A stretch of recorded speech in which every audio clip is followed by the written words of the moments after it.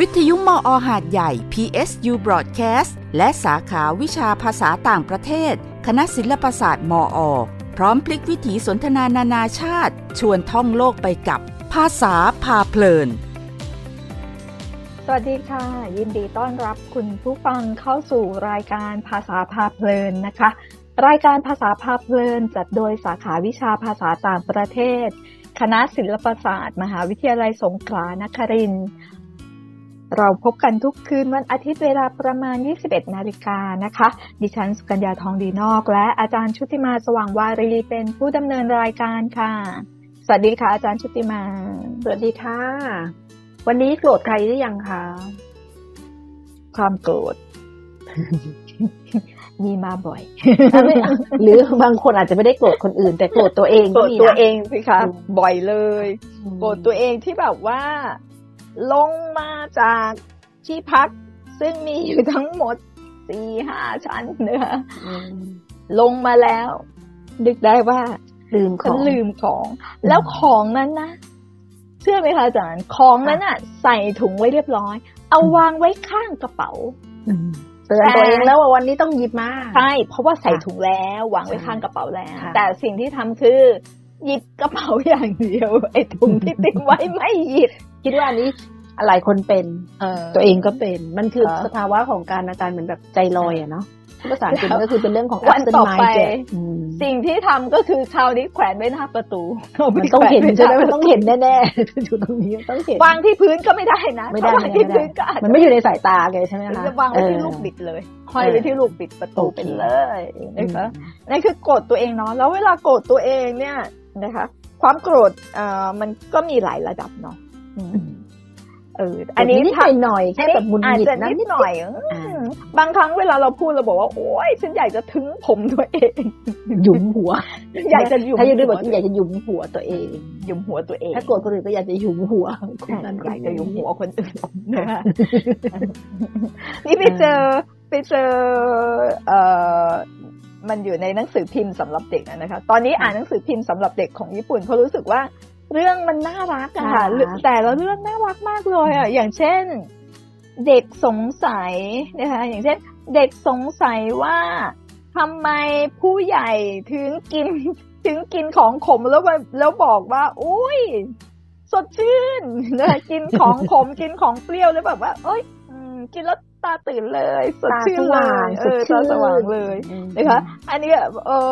ชอบมากเลยก็เลยแต่ละวันก็แบบว่าตื่นมาตอนเช้าเดี๋ยวนี้ดูหนังสือพิมพ์ของเด็กก่อนที่ใช้คำว่าหนังสือพิมพ์แต่ว่ามันอยู่ออนไลน์นะคะออนไลน์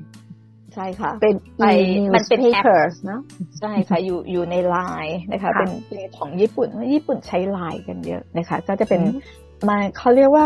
โคโดโมโนนิวส์หรือเปล่านะคะจำไม่ได้แต่ว่าดูทุกเช้าแหละแต่จำไม่ได้เพราะว่าไปจำพวกคอนเทนต์มากกว่านะคะไม่จำชื่อเรียกของเขาไม่ได้นะคะแล้วภาพเพิ่มอะไรมันก็จะน่ารักมากเลยนะคะชอบดูนะคะก็เลยนึกถึงว่าตอนเด็กๆเนาะความชอบของคนเราเนาะอย่างไม่เหมือนกันชอบของตัวเองเนี่ยก็คือชอบภาษาไงคะแล้วก็ถ้าอาจารย์จำได้เนาะสมัยเราเด็กๆมันจะมีหนังสือพิมพ์ Student Weekly อาจารย์จำได้ไหม Nation Junior ใช่แบบยุคนั้นนะคะนี่ของญี่ปุ่นก็มีนะค่ะแต่ว่าพอเป็นยุคสมัยนี้แล้วเขาก็จะมีเป็นออนไลน์แต่ตอนตัวเองไปเรียนที่ญี่ปุ่นเนี่ยคนที่แนะนำให้อ่านอันนี้ก็คืออาจารย์ที่สอนภาษาญี่ปุ่นนะคะแล้วก็เมื่อสมัยที่ไปตอนนู้นเนี่ยเทคโนโลยีทางไอทีทางอะไรมันยังไม่นั่นมากนะคะยังไม่ได้เจริญมากนะคะอย่างโทรศัพท์เราก็ยังเรียกว่าโทรศัพท์มือถือมันยังไม่มีคำว่าสมาร์ทโฟนนะคะที่พอเป็นสมาร์ทโฟนมันทุกอย่างอยู่ในมือถือเครื่องเดียวใช่ไหมคะแต่ว่าสมัยก่อนเนี่ยมันยังเป็นแค่มือถือปกติธรรมดานะคะแล้วของสมัยก่อนเนี่ยเขาจะมีเนี่ยค่ะเป็นข่าวสำหรับญี่ปุ่นนะคะโคโดโมโนนิวส์เป็นรายการทีวีนะคะเป็นรายการออกอากาศทางทีวีแล้วก็จะมีเด็กๆมาพูดคุยกันนะคะแล้วเขาจะหยิบยก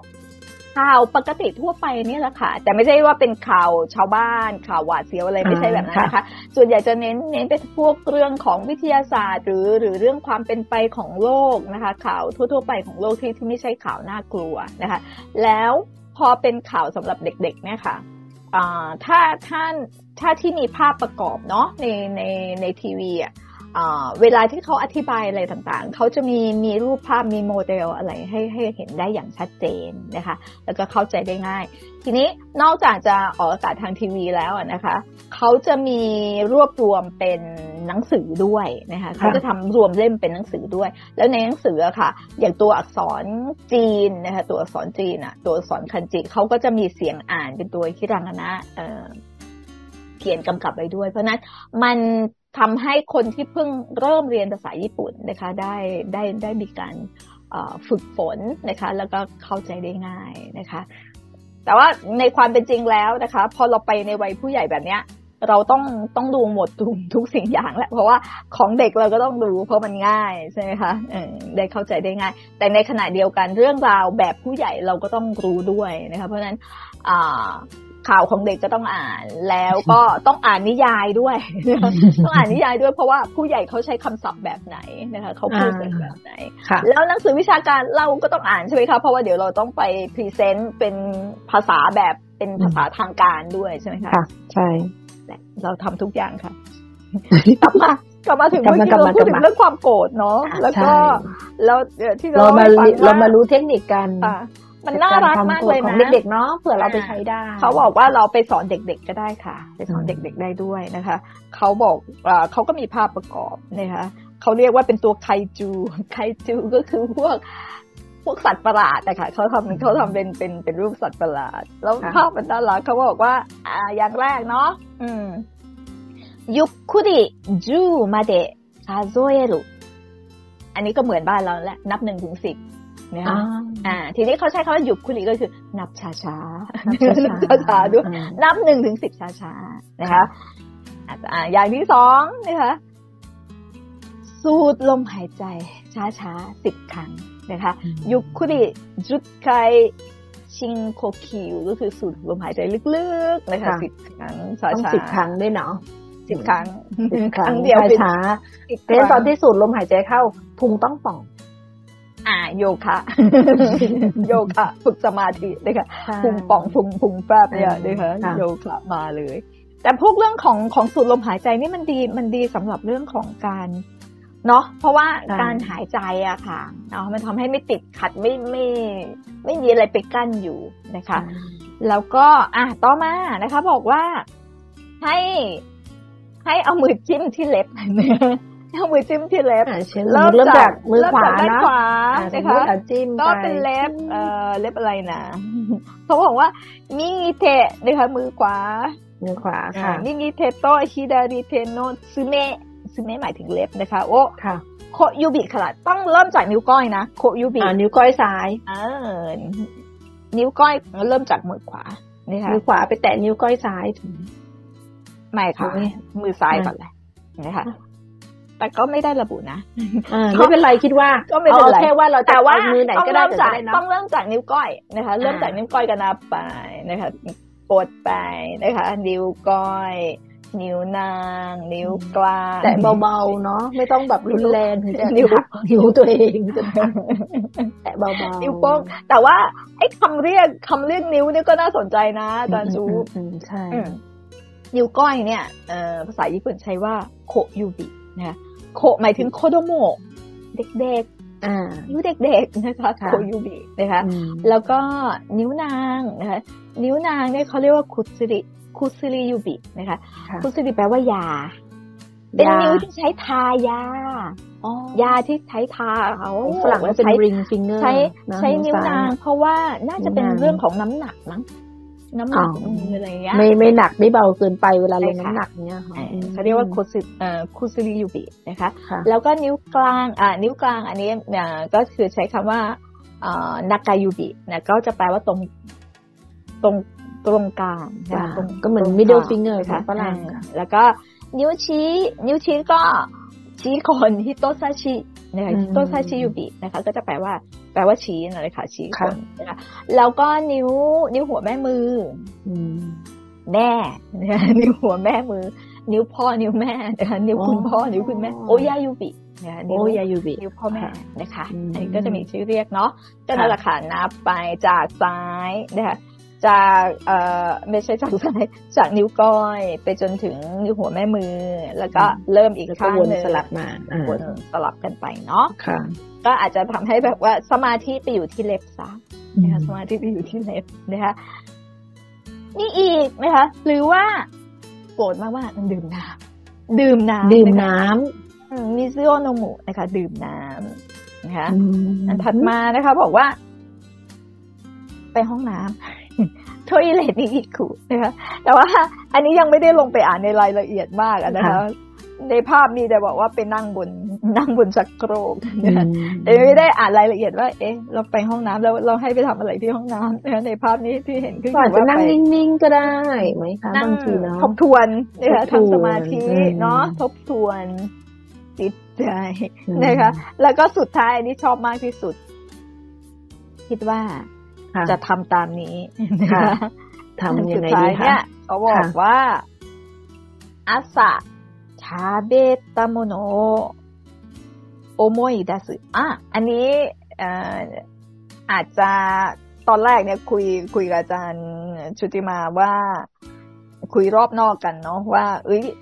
พรุ่งนี้จะกินอะไรนะคะคิดว่าพรุ่งนี้จะกินอะไรแต่ว่าที่เขาเขียนไว้เนี่ยมันไม่ใช่วันพรุ่งนี้เขาบอกว่าอาซาทาเบตามโนโอโมอิดัสึคือนึกให้ออกว่าเมื่อเช้าฉันกินอะไรมาพยายามคิดทบทวนว่ากินอะไรนะกินอะไรใจจะได้ไปอยู่ที่อื่นเนาะจะได้ไม่อยู่ที่ความโกรธคิดว่าเป็นแบบนั้นนะคะแต่ว่าไม่ใช่ว่าเรากลับโกรธมากกว่าเดิมว่าแล้วทำไมเราถึงจำไม่ได้ว่าเมื่อเช้าเรากินอะไรไปไม่มีคนคิดไม่ฉันนึกไม่ออกเพราะฉะนั้นถ้าเป็นเราคิดว่าพรุ่งนี้เราจะกินอะไรดีกว่าใช่มันก็ประยุกต์ได้เนาะใช่ไหมคะแล้วเราก็จะมีความสุขว่าฉันหมายมั่นพรุ่งนี้ฉันจะกินเราจะได้กินสิ่งที่เรากินแล้วชอบแล้วต้องไปร้านนี้อะไรอย่างเงี้ย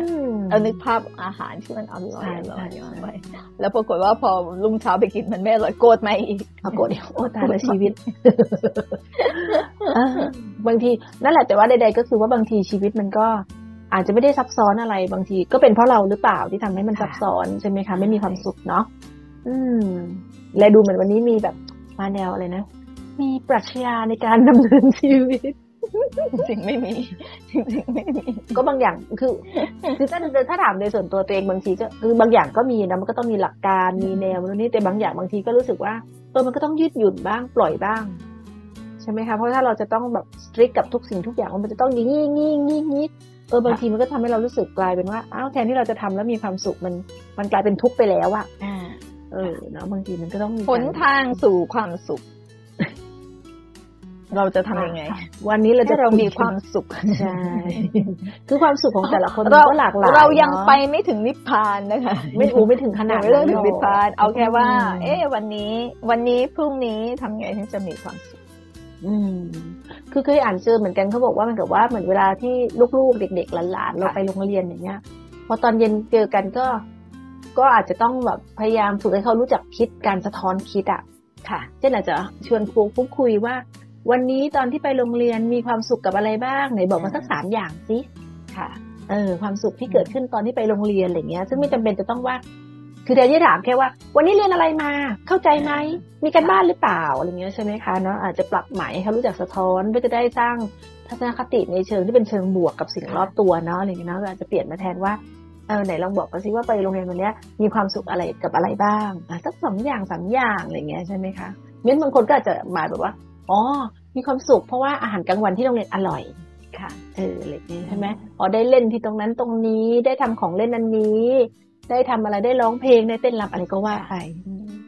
ซึ่งอันนี้ผู้ใหญ่ก็ทำได้ถูกไหมคะใช่เนาะเหมือนกันเนาะอันนี้ก็แบบ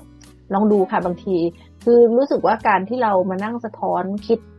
บ้างในสิ่งที่เราเจอไม่ว่าจะแบบดีหรือไม่ดีบางทีมันก็เหมือนกับให้เราได้ทบทวนกับตัวเองเนาะแล้วก็จะได้รู้ว่าถ้าสิ่งที่เนี่ยมันเราทำเรื่องความสุขมันก็ทำต่อไปได้แต่ถ้าอันนี้รู้สึกว่ามันทุกข์ก็ปรับสิอะไรเงี้ยคือความสุขเนี่ยบางที สิ่งเล็กๆมันก็เป็นความสุขได้นะคะอาจารย์อย่างสมมติว่าเราไปที่ไหนแล้วไปถึงปุ๊บอุ๊ยได้จอดรถปั๊บสุขแล้ววันนี้ไม่ต้องเดินไกลไม่ต้องอารมณ์เสียใช่ใช่อย่างของตัวเองก็แบบว่าอุ๊ยอยากกินเราได้กินใช่แล้วกินแล้วมันอร่อยใช่แค่นี้ก็พอแล้วใช่ถูกต้องทีนี้ที่อยากจะคุยกันวันนี้ก็คือว่าพอดีจะตาม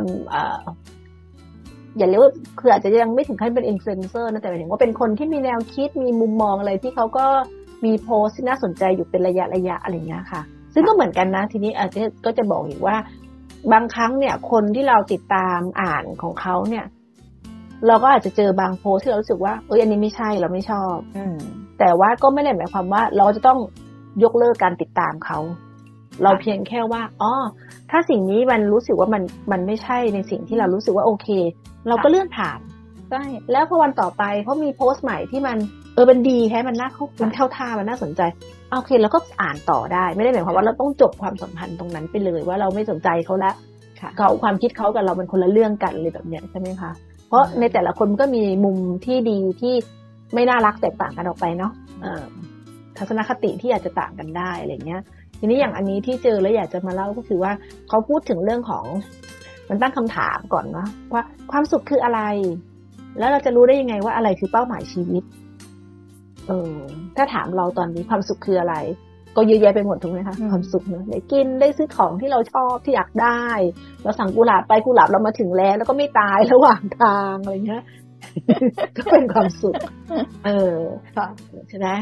เพราะฉะนั้นเขาก็เลยเขียนเล่าว่าเป็นหนังสือนะคะของศาสตราจารย์ด้านสังคมศาสตร์คนหนึ่งของที่ฮาร์วาร์ดแล้วเขาทำวิจัยเรื่องของความสุข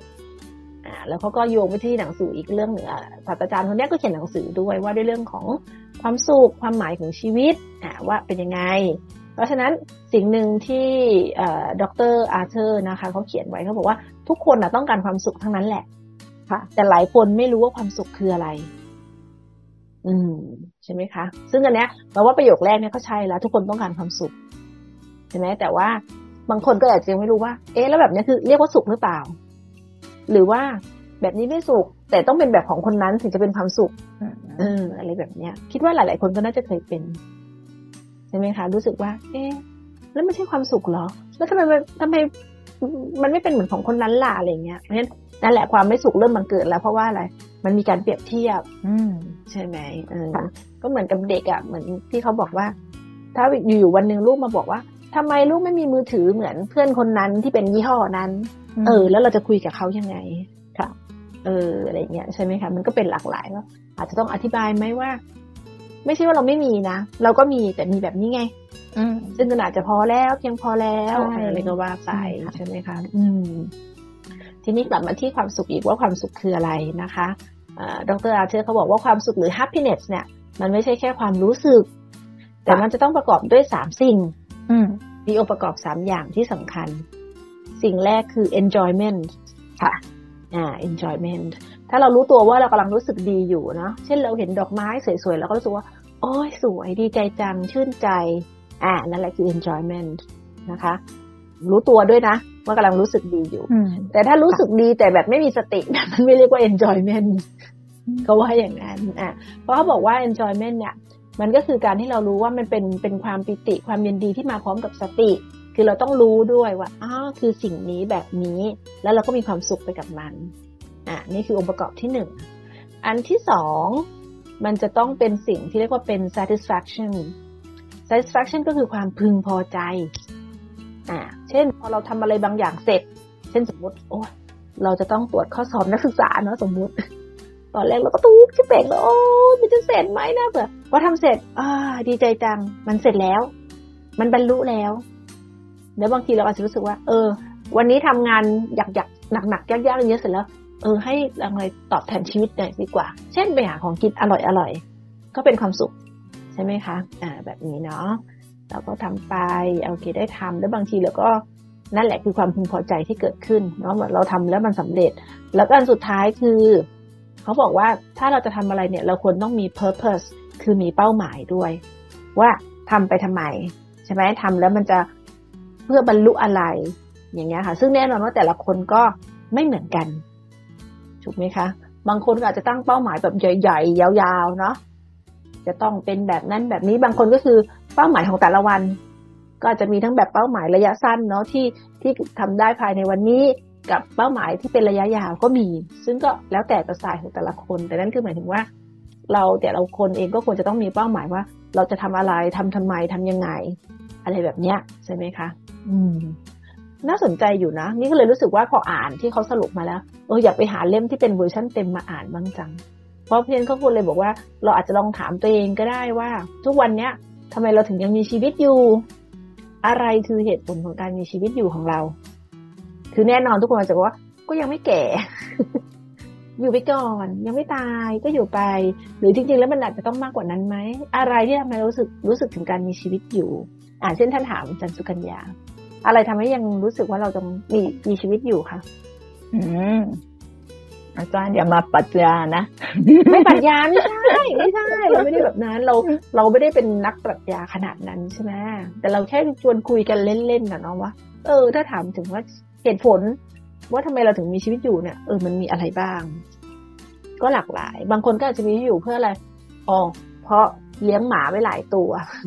รักหมามากก็อยากจะอยู่กับหมาของตัวเองไปเป็นความสุขบางคนก็อาจจะยังมีพ่อแม่ดูแลยังอยากทำงานทำนู่นทำนี่อะไรก็แล้วแต่ใช่ไหมคะนั่นแหละมันก็เป็นเหตุผลที่หลากหลายของแต่ละคนเพราะฉะนั้นเนี่ยก็เหมือนกันถ้าเราถามคนนี้อาจจะได้คำตอบแบบนึงถามคนต่อไปก็จะได้คำตอบอีกแบบนึงแต่เราก็จะไม่เอาคำตอบของสองคนนี้มาเปรียบเทียบกันเนาะใช่ไหมเพราะแต่ละคนก็มีที่แตกต่างกันได้ใช่ไหมคะแต่ใดๆก็คือเนาะขอฝาก3คำนี้ไว้ว่าความสุขมันเกิดขึ้นยังไงเรามีสติไหมนะตอนนั้นใช่ไหมคะแล้วก็เรามีความสุขกับมันไหมเรารู้สึกพึงพอใจไหมแล้วเรามีเป้าหมายหรือเปล่าเราก็เลยนึกถึงอีกอันนึงที่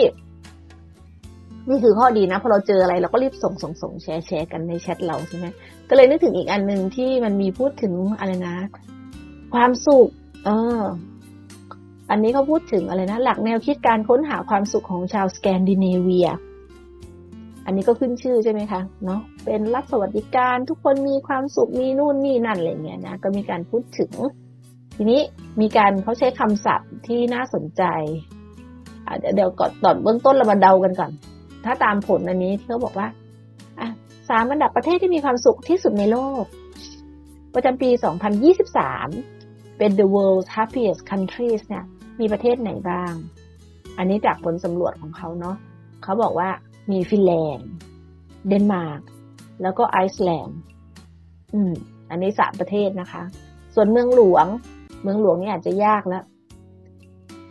มีเวียนนาออสเตรียมีโคเปนเฮเกนที่เดนมาร์กนะคะแล้วก็มีซูริกที่สวิตเซอร์แลนด์ทีนี้ถ้าเราเห็นข้อมูลนี้เราอาจจะแย้งอีกเนาะไม่จริงประเทศฉันก็มีความสุขเมืองนู้นก็สุขแต่อันนี้ก็ว่ามันไปตามการสำรวจใช่ไหมคะทีนี้มันมีการพูดถึงหลักการคิดเนาะของการพัฒนาตัวเองสร้างความสุขก็เลยได้เรียนรู้คำศัพท์ที่น่าสนใจอีกเนาะเขาพูดถึงคำว่าเขามีหลักการก็คือฮุกกะอันนี้เป็นภาษาของเขานะคะฮุกกะคือความสุขสนุกอบอุ่นและความซาบซึ้งใจแล้วเช่นมีอะไรบ้างขอแค่มีความสุขเล็กๆน้อยๆแต่ขอให้มีทุกวันซึ่งก็น่าจะ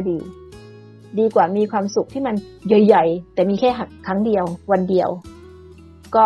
เปลี่ยนมาเป็นแบบมีความสุขเล็กๆน้อยๆกับทุกๆวันเช่นทำอะไรบ้างถ้าอย่างของเราก็ชมกุหลาบไหมรดน้ำต้นไม้ทำอะไรอีกกินของอร่อยบางคนก็อาจจะออกไปเดินป่าออกกำลังกายนั่งอ่านหนังสืออะไรเงี้ยใช่ไหมคะก็เริ่มต้นจากอะไรง่ายๆก่อนแล้วหลังจากนั้นก็ค่อยๆเพิ่มขึ้นไปเป็นความสุขในความเรียบง่ายความสะดวกสบายมากกว่าความตื่นเต้นก็คือเขาค่อยๆทำเป็นสเกลจากฮุกกะแล้วก็มาสู่ลุกกะทีนี้มันต่างกันยังไงฮุกกะก็คือใช้ชีวิตให้ช้าลงอยู่กับตัวเองและครอบครัวมากขึ้นแล้วหลังจากนั้นมันก็จะค่อยๆนำมาสู่ลุกกะก็คือเราก็จะพบกับความสุขที่เราอิ่มเอมในใจของเรานี่คือหลักคิดของเขาอันที่1ก็ถามว่ามันก็เป็นหลักคิดที่เราก็ทำได้ไหมก็ทำได้ใช่ไหมคะเนาะคราวนี้อันที่2ค่ะสิสุชื่อว่าสิ สิสุคืออะไรสิสุเนี่ยเขาบอกว่าเด็ดเดี่ยวแต่ไม่โดดเดี่ยวก็น่าจะเดาได้เนาะเด็ดเดี่ยวแต่ไม่โดดเดี่ยวก็คือให้เรามีความแข็งแกร่งมีความกล้าหาญมีความอุตสาหะนะคะแล้วก็รู้จักเปลี่ยนความยากให้เป็นความท้าทายอย่ามองว่าทุกอย่างมันยากไปหมดแต่ให้มองว่านั่นคือความท้าทายค่อยๆทำไปแล้วก็ให้เราสังเกตดูว่าเรามีพลังเรามีความสามารถอะไรอยู่ในตัวเราหรือเปล่าที่บางทีมันอาจจะรอจังหวะที่ต้องดึงออกมาใช้อะไรแบบเนี้ยก็อย่าอยู่แต่กับตัวเองมากเกินไปเนาะอย่าอยู่แต่ในที่เขาชอบพูดกันว่าอย่าอยู่แต่ในคอมฟอร์ตโซนของตัวเองใช่ไหมให้ออกไปหาไปโลกภายนอกบ้างอะไรอย่างเงี้ยค่ะอันต่อไปคือแบบลากอมนะคะลอกมเป็นคำในภาษาสวีเดนก็คือความไม่มากเกินไปแล้วก็ไม่น้อยเกินไปก็คล้ายๆกับแบบกลางๆเนาะเป็นทางสายกลางไหมใช่ไหมคะไม่มากไปไม่น้อยไปเขาก็พูดถึงเช่นอะไรบ้างไปถึงขั้นเรื่องนะเช่นถ้าเราจะตกแต่งบ้านก็ให้เลือกใช้สีประมาณ 2-3 โทนสีก็พออย่าเยอะสีเพราะว่าอะไรอาจจะเป็นเรื่องของการคุมโทนคุมอารมณ์ความรู้สึกก็ได้นะเพราะมันหลายสีเกินมันก็จะเวียนหัวลายตาอะไรอย่างเงี้ยใช่ไหมคะหรือแม้แต่การเลือกซื้อของเรื่องของอาหารหลายๆคนก็จะดูความสมดุลของอาหารใช่ไหมว่าเป็นอาหารธาตุไหนแบบไหนรสเป็นยังไงอะไรอย่างเงี้ยค่ะก็เป็นเรื่องของการใช้ชีวิตเนาะในแบบที่ไม่มากไปไม่น้อยไปนี่คืออันเนี้ยงั้นก็จะมีนะคะฮุกกะลุกกะสิสุแล้วก็ลากอมอันนี้เป็นหลักแนว4หลักแนวคิดเนาะในการพัฒนาตัวเองและค้นหาความสุขค่ะของชาวสแกนดิเนเวียของเราก็มีเนาะเพียงแต่ว่าชื่อเรียกอะไรจะต่างกันไหมใช่ไหมคะเป็นลักษณะแบบนั้นของญี่ปุ่นก็น่าจะมีไหมคะก็อาจจะมีนะคะก็คงจะมีอะค่ะใช่เพราะว่าคือคิดว่าแต่ละคนก็คือมันอาจจะไม่ต้องออกมาในรูปของชื่อที่เป็นทางการที่จะเรียกก็ได้เนาะใช่ไหมคะแต่เป็นว่าเป็นสิ่งที่เราก็ถือปฏิบัติที่ก็ทำกันอยู่ไปเรื่อยๆเป็นปกติอยู่แล้วไม่จำเป็นจะต้องมาตั้งชื่อมันหรอกแต่หมายถึงว่าแค่ให้รู้ว่าแต่ละวันทำอะไรมีความสุขกับมันไหมแล้วก็มองสิ่งรอบตัวอย่างมีความสุขกับสิ่งเล็กๆน้อยๆแล้วก็มีเป้าหมายในการใช้ชีวิตอันนี้ก็น่าจะเพียงพอแล้วค่ะนี่คือสิ่งที่อยากจะชวนคุยเรื่องของการสร้างความสุขให้กับตัวเองเนาะโอเคแล้วตอนนี้ก็ถึงเวลาต้องหาความสุขด้วยการพักผ่อนอย่ามีนิสัยแบบที่เป็นยังไงนะพอถึงเวลายังไม่ง่วงคือหลายคนอาจจะเป็นนะเมื่อก่อนเองก็เป็นก็คือรู้สึกว่ารู้แหละว่ามันถึงเวลาที่ต้องนอนแล้วแต่ยังไม่ง่วงขอทำอย่างอื่นต่อไปอีกซึ่งในที่สุดหลังๆนี่ก็เริ่มรู้สึกว่าไม่ไหวละตัวเองไม่ไหวละสุขภาพก็ไม่ค่อยโอเคแล้วเพราะฉะนั้นเมื่อใดก็ตามที่ถึงเวลานอนเช่นตั้งเป้าหมายไว้ว่าจะนอนไม่เกิน 4 ทุ่มหรือ 3 ทุ่มครึ่งพอถึงเวลาปุ๊บก็นอนใช่ไหมคะเพราะถ้าเรายืดออกไปเรื่อยๆในที่สุดก็ไม่ได้นอนอีกอยู่ดีคราวนี้เป็นเรื่องเลยหลายอย่างเพราะฉะนั้นเมื่อถึงเวลาต่อให้ง่วงหรือไม่ง่วงก็เข้านอนเถอะแล้วเดี๋ยวร่างกายมันก็จะปรับตัวได้เองในที่สุดก็ไว้พบกันสัปดาห์หน้านะคะสัปดาห์นี้ก็ลาไปก่อนค่ะค่ะโอยาสมินาไซราตรีสวัสดิ์ค่ะใช่ค่ะราตรีสวัสดิ์ค่ะยิ่งคุยยิ่งรู้ยิ่งเข้าใจหลายมุมโลกด้วยสื่อภาษาพร้อมกลับมาสร้างความเพลิดเพลินทุกเวลา 3 ทุ่มคืนวันอาทิตย์ที่นี่วิทยุมอ.หาดใหญ่ FM88 PSU Broadcast